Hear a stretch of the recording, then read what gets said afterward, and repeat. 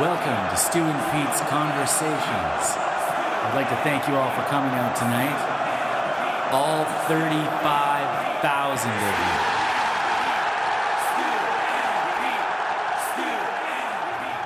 you. All right, welcome to Stu and Pete Conversations. This is Pete here, always with Stu. And joining us this week is my good friend Adam, old roommate of mine. We lived in a couple places together, didn't we? That we did, yeah. Thanks for having me, guys. Yeah, that was good times. Thanks for coming. So, Stu, what'd you get up to this weekend, man? Got a pretty big hangover. The bartender kept pressuring me to drink all the time.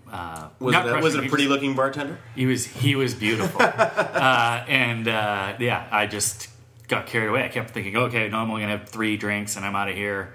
And then I was like, oh, God, now I can't drive because I had like 5 or something. And I'm like, oh, well, whatever. I don't know. And then I thought it was okay, but I threw up a lot today. I feel better now. That's too bad. Yeah. What about yourself, Ed? Yeah, that was pretty much my weekend too. A lot of vomiting. I thought I had a pretty tame night. I think my wife had me home by about 11:30. I think that's part of the problem. I don't like ending my night too soon, and I don't get to metabolize all that alcohol. Next thing you know, you got the spins. Massive hangover, and it was pretty much the worst. It was the first time I've ever done the whole finger down the throat. It was a toothbrush, actually, but God, smart man. move. Sounds brutal. I had a much less tame weekend than that. Actually pretty productive. Worked on a new podcast, NFL Gambling with Smooth Timmy Apollo. You guys can check that out. But anyways, let's get into it this week. Stu and Pete Conversations. Joining us this week is our good friend Ads at Grillman. So guys, I want to talk a little bit about handicap parking spots. Yeah. So you see on the internet people parking in handicap parking spots, and they'll cover their cars in stickers, or they'll shame them and whatnot, which they totally do. They should do that.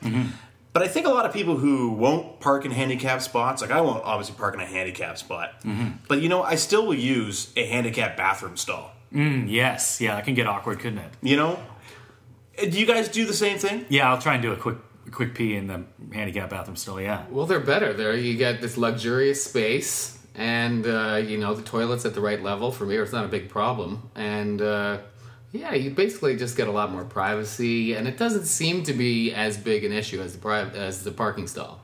Yeah, parking stall definitely is a big issue, but I think if you talk to a handicapped person, they would say that's a big issue too. But I tell you, I use a handicapped bathroom stall all the time, and I've never seen a handicapped person in there needing it. Yeah, I guess they don't need it as... Well, yeah, you're right. I wonder if so that's maybe why I don't feel as bad. You'd feel really awkward if you saw someone in a wheelchair trying to come out and you're like walking fully abled. Would you fake a limp outside? Would you just fake a limp? I think so. Outside? If you see Gordon Fury like limping and people are like, Pete, what's wrong with you? And he's like looking at the guy at the poor guy. I got to fake a handicap so this guy doesn't chew me out. Yeah. Why is it that we don't feel as bad? We feel bad and we wouldn't take a handicap parking spot, but we got no problem using their stalls. If they can't go because we've taken the spot, we should feel bad. Yeah, and usually I do a quick scan of the room, no wheelchairs, I'm good. I can get in there. I just don't. Usually it's in a bar context, and I don't know if usually a person in the wheelchair in the bar stands out, and I would say not today. So you scan the room before you go to the bathroom. Well, I'll say now that I do. I was probably lying, but but you will now. Yeah, now you will. What about you, Stu? How am I going to do that? Yeah, well, obviously, if I happen to notice that there is someone totally injured, I'm going to not take the handicap bathroom stall. Will you wait?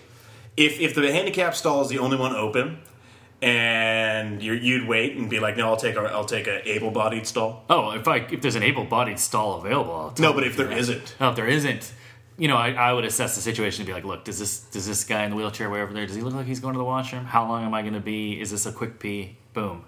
I'm always quick anyway, even when I'm doing a number 2. Boom, you're in there. Just as soon as I sit down, bam, it's pretty much done. Drink a lot of coffee, I take it. I do drink. I'm big on the coffee. Yeah. Smooth colon. Yeah, I have a smooth colon.